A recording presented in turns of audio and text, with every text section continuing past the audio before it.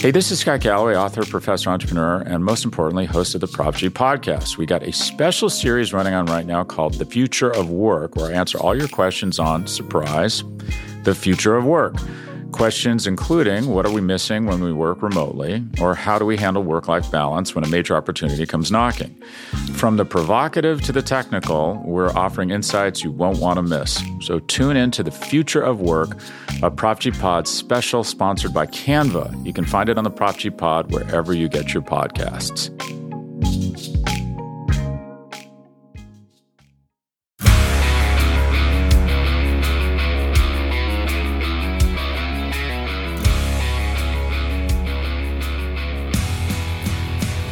Welcome to the Daily Hammer, your daily news source when it comes to the Atlanta Braves. It's part of the Battery Power Podcast Network. My name is Sean Coleman. Hope wherever you are and wherever you are listening, you are having a fantastic start to your Tuesday. Of course, you can find the Daily Hammer, the Battery Power Podcast, the Road to Atlanta Podcast, and the podcast to be named later, all at batterypower.com, at Battery Power SBN across all forms of social media, and free on all podcast platforms. Wherever you choose to listen, that's where we'll be for free. Just hit that subscribe button, and you'll get the latest content when it's available. My name's Sean Coleman. You can find me at StatsSAC on Twitter. When it comes to the Braves, here's the latest from Atlanta. So at least for me personally, it's hard to believe that the 2022 Thanksgiving holiday is literally 2 days away. Thanksgiving week is here. It seems like 2022 continues to fly by. But of course, when it comes to the baseball offseason, excitement comes with the week of Thanksgiving,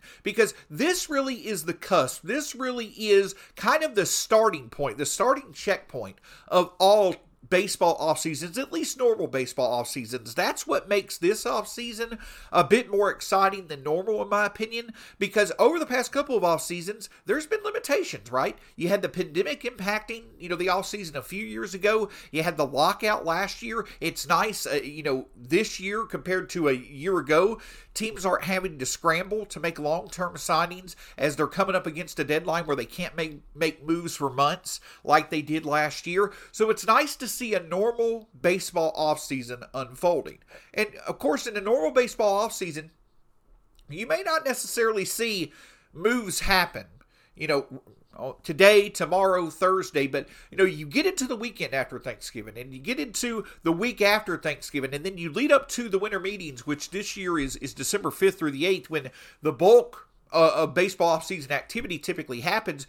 Over the next few weeks, it should start to get exciting as teams start to make major moves to get ready for the 2023 regular season. But of course, another aspect of every baseball offseason that happens right around Thanksgiving is the announcement of the following year's Hall of Fame ballot. And Monday brought with it news of the 2023 Hall of Fame ballot. Of course, a significant part of this year's list of potential candidates is that you don't have, if you want to call them polarizing names, but obviously very significant names, you no longer have Roger Clemens. You no longer have Barry Bonds on the ballot. You do have a few newcomers in Carlos Beltran and K-Rod, Francisco Rodriguez, but it's going to be interesting to see on this year's ballot. There really is no just clear-cut first ballot Hall of Famers.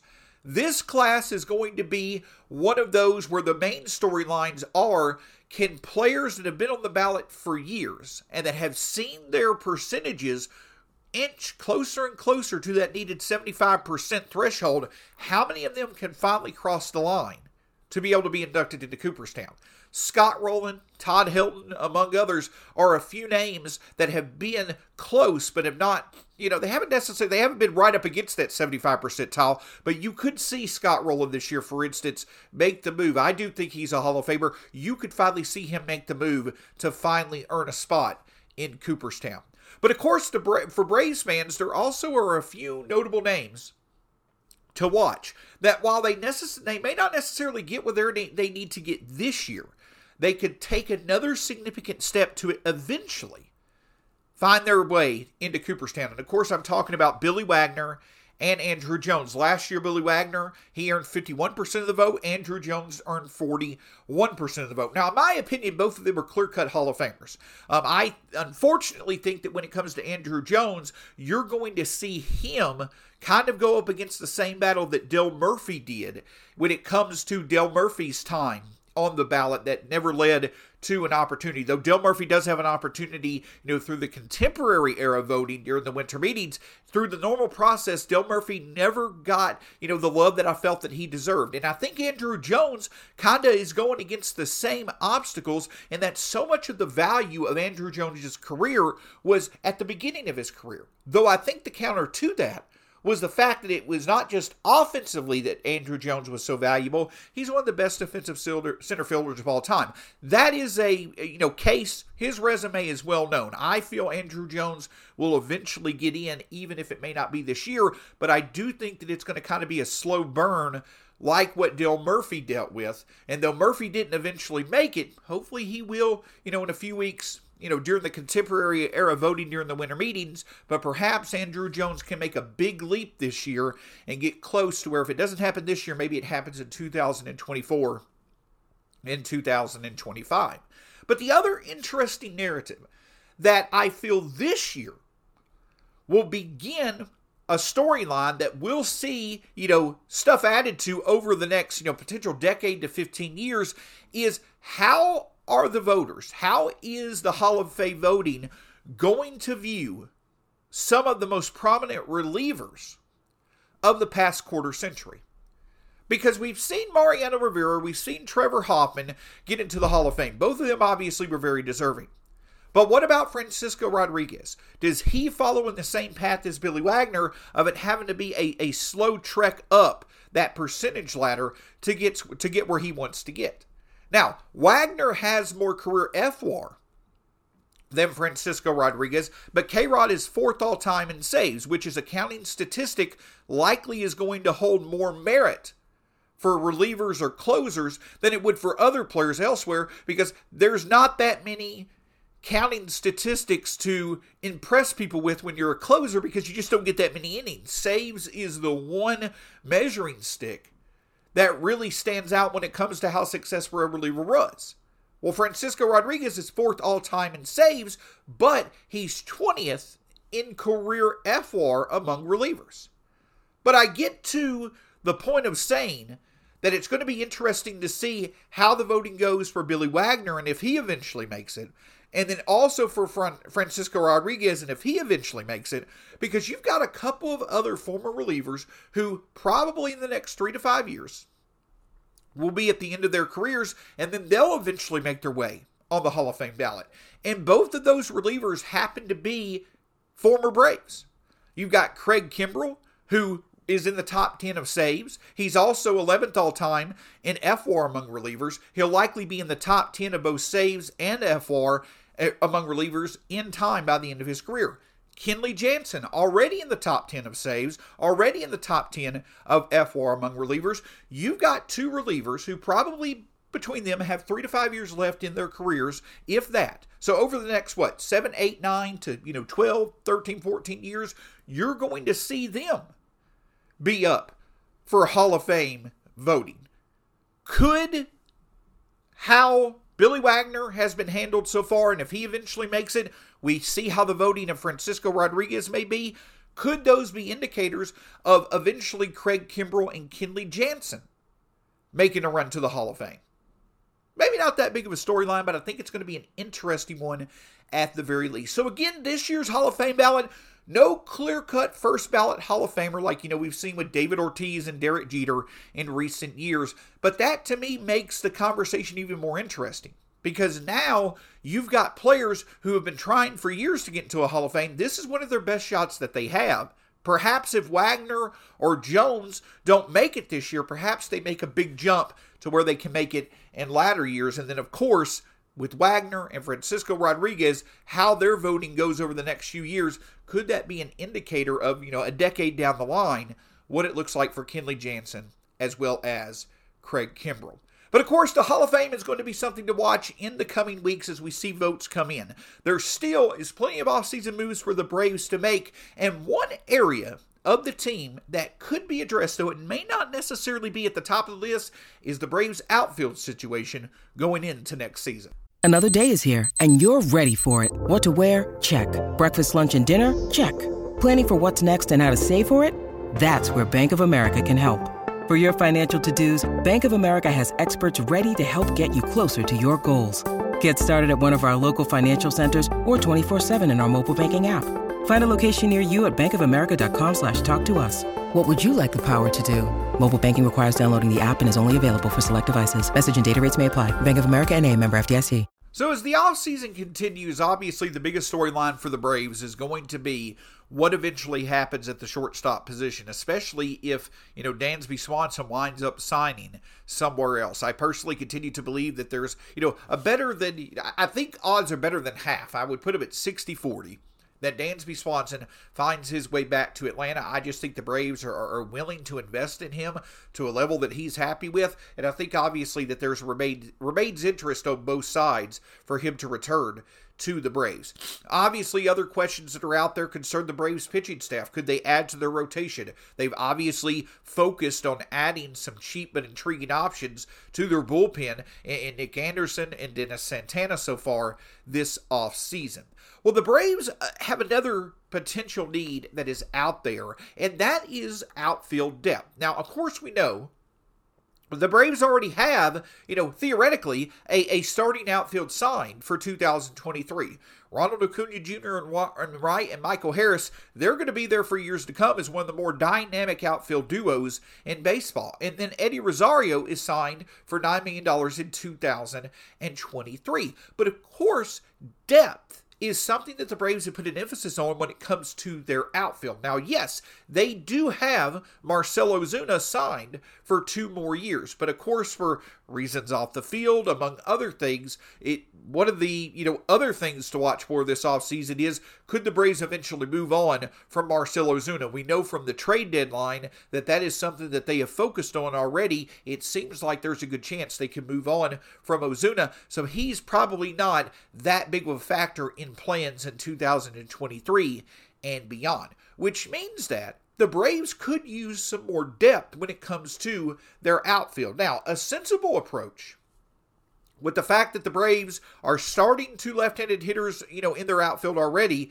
a sensible approach would be re-signing Adam Duvall, who season ended with a wrist injury, nearly halfway through it last year. And of course, Duvall struggled mightily for much of the time that he played in 2022, a steep drop-off from how productive he was in 2021.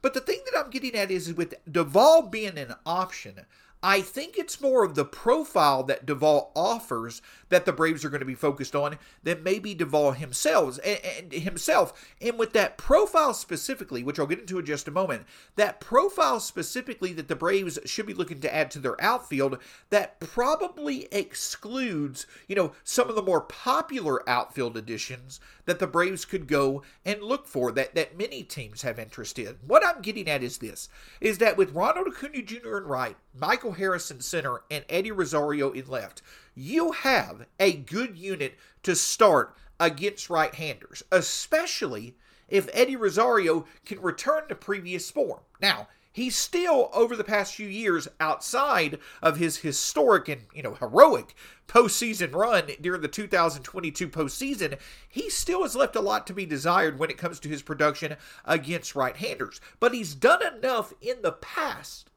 to where the Braves go into 2023 with Rosario, and hopefully a healthy Rosario, because we know that he had his eye surgery that was supposed to help him out at the plate in 2022. If a healthy Eddie Rosario is ready to go in left field for 2023, you could do a lot worse than that.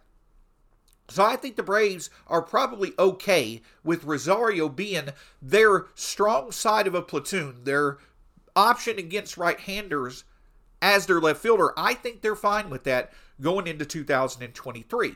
But with that being said, when you have Ronald Acuna Jr. batting right-handed in right field, and then Michael Harris and Eddie Rosario in center and left, you're fine with those hitters against right-handed pitchers. And you're also okay with that defensive alignment because you know that you have Gold Glove potential in center fielder Michael Harris, a more than capable fielder with a great arm in Ronald Acuna Jr., and Eddie Rosario, though he's not necessarily a strong fielder, he at the very least can hold the fort down while he's playing, especially if he can provide good offensive value. The point that I have then is with that type of skill set, as the starters already in place for the Braves, popular targets like Cody Bellinger, maybe Michael Conforto. I know Braves fans potentially like the idea of a reunion with Jason Heyward. If the Braves were to sign one of those options, I don't think anybody really has an issue with it. But I don't necessarily know if those options are the most sensible for the Braves to go after. Those profiles are the most sensible for the Braves to go after with what they've already got in place. In Heyward and Bellinger, you've got outfielders whose value right now is more in their defensive ability than their offensive ability. And then, when it comes to their offensive ability, it's more what they can do against right-handers, which the Braves outfield already is pretty much set at. What the Braves need is they need another right-handed batter that could do well against left-handers and also can play good in the outfield when needed. That's why they went after Robbie Grossman at last year's trade deadline, because of how well he did against left-handers. Because as awesome as Michael Harris is, and they make no mistake, I find it very unlikely that the Braves are going to, start a platoon, in 2023 with Michael Harris. But in 135 plate appearances last year, Michael Harris had only a 649 OPS against left-handers. In 33 at-bats, Eddie Rosario had less than a 500 OPS. So while it may make sense, while it may, seem like that a Cody Bellinger or a Jason Heyward or a Michael Conforto, while it may seem like those players could fit what the Braves need when it comes to outfield depth, their profiles may not be the most sensible for what the Braves actually need, which is a platoon partner, especially for Eddie Rosario, that can hit well against left-handers. And I know that the Braves in general do very well against left-handers. They have over the past few years, but the Braves thrived last year with the bottom of their order being incredibly productive, especially after July. The Braves know how important it is to have as much depth in their lineup. I think it's going to make sense for them to want to go get an outfield option that can really produce against left-handers, plus also play at least reasonable defense, at the very least as a platoon partner for Eddie Rosario. There are many teams that are going to be interested in Cody Bellinger. There are likely many teams that are going to be interested in some of these one-year options. These options of players who probably make sense to sign on a one-year deal to see if they can make the most of it and next year get a multi-year deal.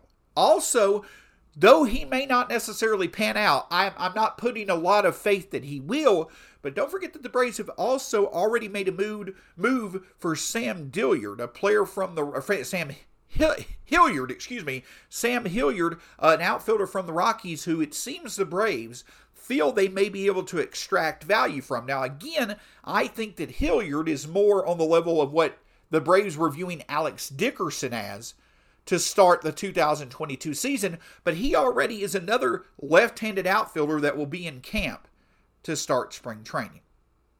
So when it comes to potential additions for the Braves, I do think they're going to make at least a relevant move to add to their outfield depth.